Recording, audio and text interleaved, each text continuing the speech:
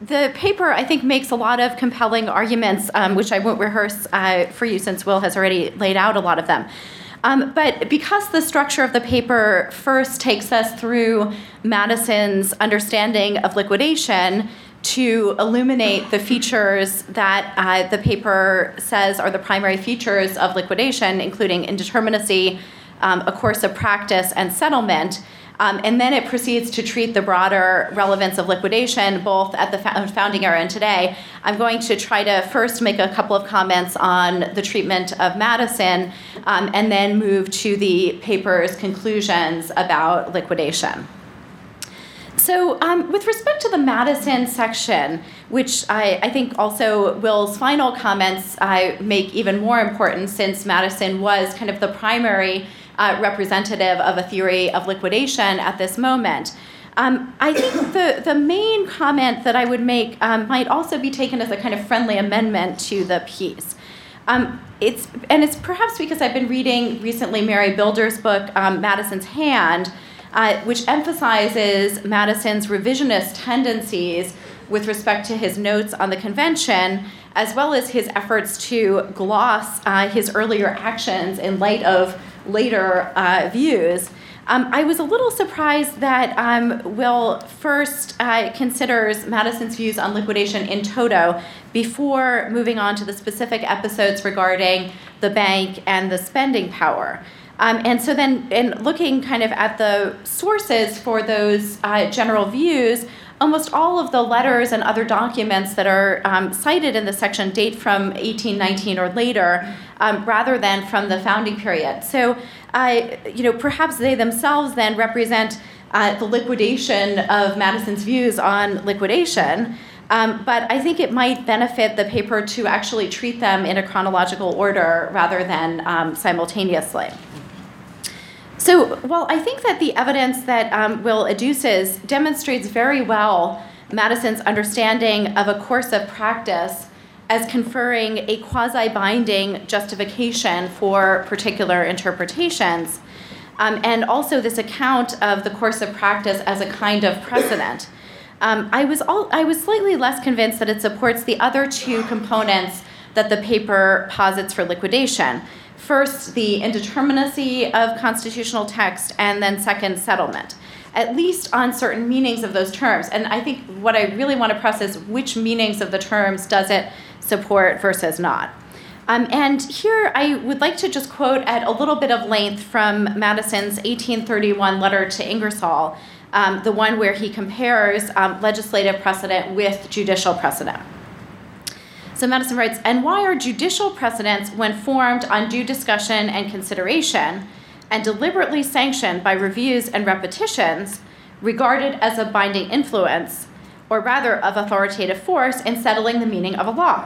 It must be answered first, because it is a reasonable and established axiom that the good of society requires that the rules of conduct of its members should be certain and known, which would not be the case if any judge, disregarding the decisions of his predecessors, should vary the rule of law according to his individual interpretation of it. Second, because an exposition of the law publicly made and repeatedly confirmed by the constituted authority carries with it, by fair inference, the sanction of those who, having made the law through their legislative organ, appear under such circumstances to have determined its meaning through their judiciary organ. But it is said that the legislator, having sworn to support the Constitution, must support it in his own construction of it." We might get into the oath theorists here. "However different from that put on it by his predecessors, or whatever be the consequences of the construction. And is not the judge under the same oath to support the law? Yet has it ever been supposed that he was required or at liberty to disregard all precedents, however solemnly repeated and regularly observed, and by giving effect to his own abstract and individual opinions to disturb the established course of practice in the business of the community? Has the wisest and most conscientious judge ever scrupled to acquiesce in decisions in which he has been overruled by the mature opinions of the majority of his colleagues?" And then he finally continues, "There is, in fact, in a common understanding, a necessity of regarding a course of practice in the light of a legal rule of interpreting a law, and there is a like necessity of considering it a constitutional rule of interpreting a constitution." So I want to pull out a couple of elements that I think are very important to Madison's account here. So first of all, he emphasizes that rules must be certain and known.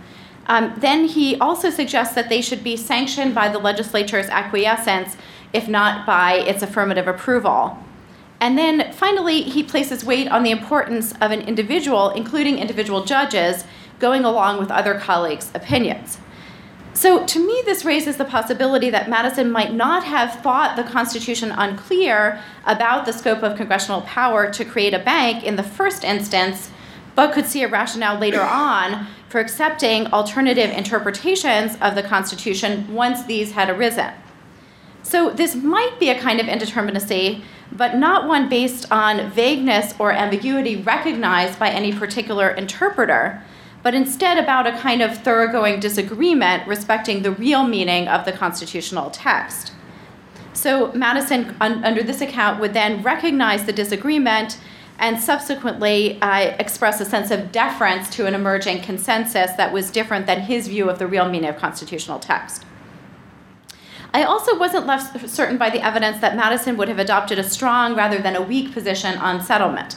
Certainly, this passage and other writings suggest the importance for Madison of the reliance interests of the populace on judicial and legislative precedent.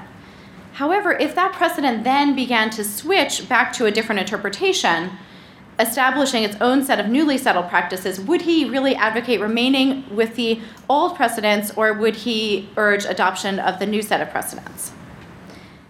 What I was even more struck by in Madison's letter to Ingersoll are the echoes of a theory of the common law along the lines articulated by someone like Sir Matthew Hale in the late 17th century in his History of the Common Law, which theory emphasized the need for a predictable, though not inflexible, common law, as well as the importance of popular acceptance of that law. And Hale was writing after having participated both in the rule of law pre-English Revolution, then during the reign of Cromwell, and then also on the Restoration. So he had a kind of faith in law and the kind of acceptance of law even under transitional regimes. So here, I would thoroughly agree with the paper's argument that a Madisonian notion of liquidation lends support to the return of a historical conception of precedent, which I think is related to the common law. I also completely agree with the argument made in the later sections of the paper that this historical conception diverges significantly from the notion of stare decisis that we're familiar with, and certainly does not involve reliance on a single precedent as compelling.